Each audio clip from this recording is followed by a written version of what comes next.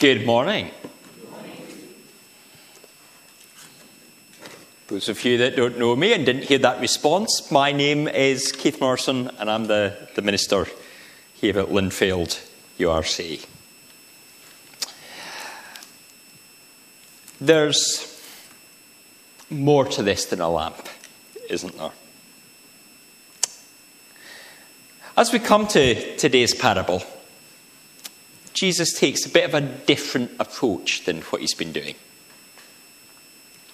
So far, we've seen him tell a few stories about characters that the crowd might be familiar with.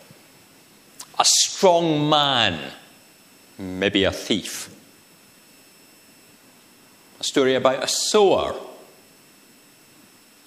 He's spoken about mistakes that nobody would be foolish enough to make. About new wine in old wineskins and scattering things where they wouldn't grow. But in this morning's passage, he brings it closer to home, doesn't he? In our translation, in the NIV, we have him make it a bit personal. He says, "What do you do at home? What do you do? How do you live? Do you take the light that you have and hide it? Are you content to live in darkness? Or do they let it shine, enabling the light to be seen?" To light a lamp and then hide it is a waste. Jesus questions whether we would hide the lamp under a bed. Now, of course, in the first century, not everyone had a bed. Many slept on a mat on the floor. And certainly the poorer folk wouldn't have lit a lamp because they would have gone to their mat when the sun went down.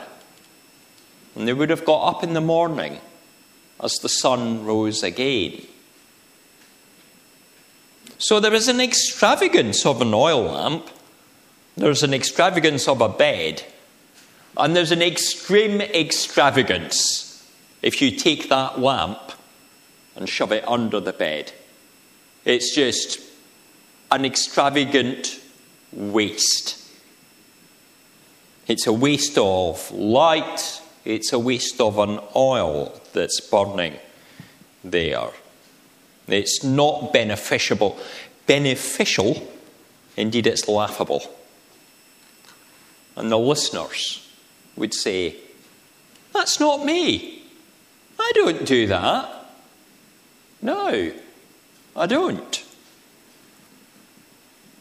I suppose if you tuck it under a bed, or we could take the light and shove it under the communion table, there'd still be a glimmer coming out, wouldn't there? There'd still be something there that would be seen. And even a little bit of light in darkness can make a difference. But the other thing he talks about is putting it under a bowl.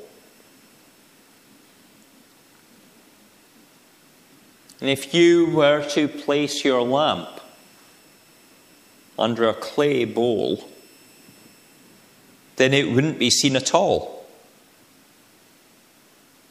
And also, if it went all the way down, there might be not enough air getting in for that lamp to continue to burn. The flame needs the oxygen in the air to burn brightly. But the air would soon be exhausted. The lamp would be out. And that's a double foolishness. Not only not able to be seen, but snuffed out completely. And so the crowd's going, "Yeah, this teacher's right. We don't do those things. We take the light, we put it on the stand, and it shines for all to see. That's what we do. But Jesus is not being the interior design consultant for the first century. He's not saying this is what you do with your lamp, and you have some nice seats over here and you can prepare your home accordingly. For the eyes of the people have not yet seen who he is.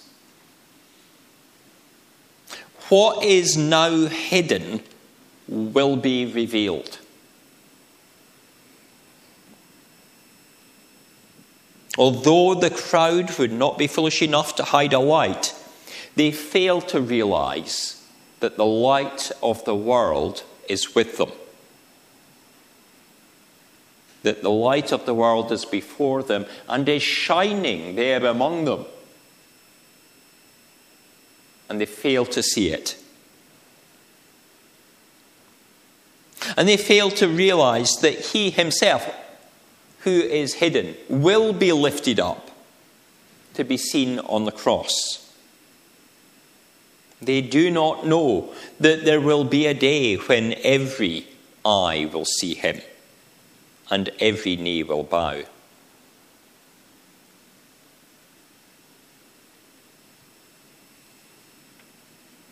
Jesus repeats the phrase from earlier, the phrase that we had last week, when he was telling of the sower, the seed in the soil.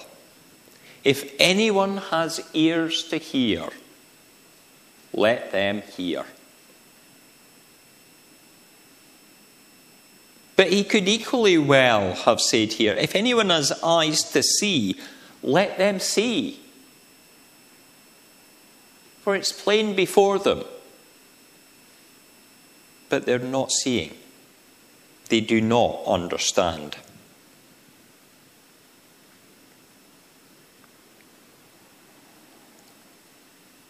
Whether people choose to see and understand makes a great difference in their life.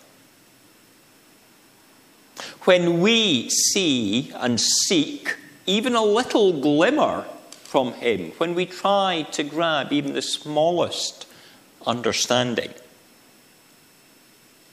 his light can flood into our lives and fill every aspect of it. And we see so much more than we first imagined. But if we prefer the darkness of the world, then in time we will come to know an even greater darkness than the world experiences just now. For at the time when he comes in glory and great light is seen, those who rejected him will receive their judgment, measured out appropriately. The Jewish authorities had access to the light. They could have tried to bring him more fully into public. But no, they tried to push him aside. They tried to push him under the bed and the clay pot. The Jewish authorities of the first century wished to see him snuffed out. The main cause of death of those crucified was asphyxia.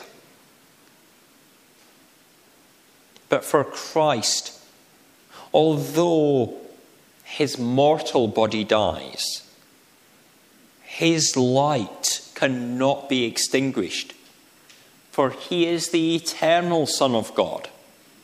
And the Spirit, the pneuma, the breath of God, is within him. It cannot be separated from him. He has an inexhaustible supply. And so the breath is there. The oxygen to live is there. And to the believer, that we have that spiritual breath too. For the Holy Spirit comes and dwells in the hearts of those who confess that Christ is Lord of their life. we receive the hope of eternal life, which doesn't begin when we die, but as soon as the Spirit comes within us, we have that new life. It's a continuation from now. Yet even as people who have something of that light, we must still think of that question Jesus asked the people in the passage. What do you do with the light? What do you do with the good news of Christ that you have received? Is it hidden under the bed? Or do you cover it with a bowl? What do you do with it? Another translation of the Greek text might take us from this question to being a statement. In fact, both the old King James Version and the New Revised Standard Version take it as a lamp doesn't come to be placed under a bowl or a bed. It's not brought for that purpose. You don't bring a lamp into a room and then hide it.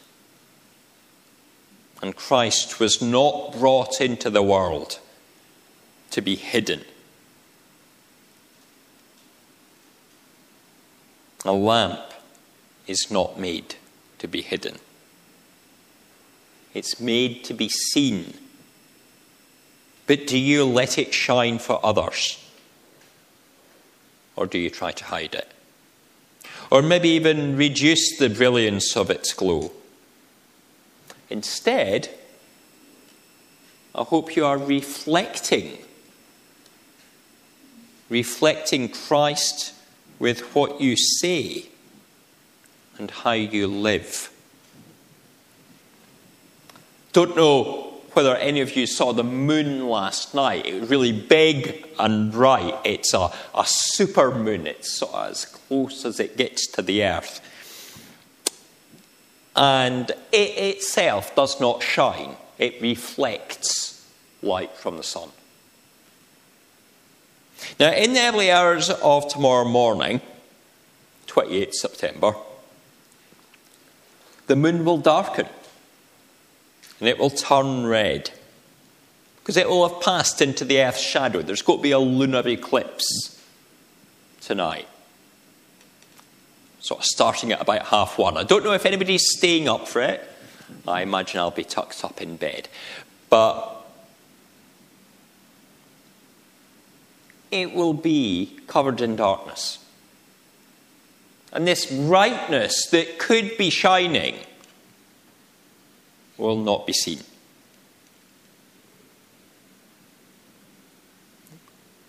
Do not let the world hinder how you reflect the Son of God. Let no shadow of darkness get in your way. When darkness starts to come, seek a way that you may avoid it. Remain in the light. Remain bright, shining for Christ, that you may be his people. We as a church, when we are gathered on a Sunday, or scattered as the church during the week, must be clear that we are shining for the Lord. We're called to point to him. It's our purpose. It's the very being of being church is to point to the Lord. So point others to the light. And long for that brilliance that comes from him, not to be hidden, but to fill the lives of our friends, of our families, of this village, and indeed the whole earth.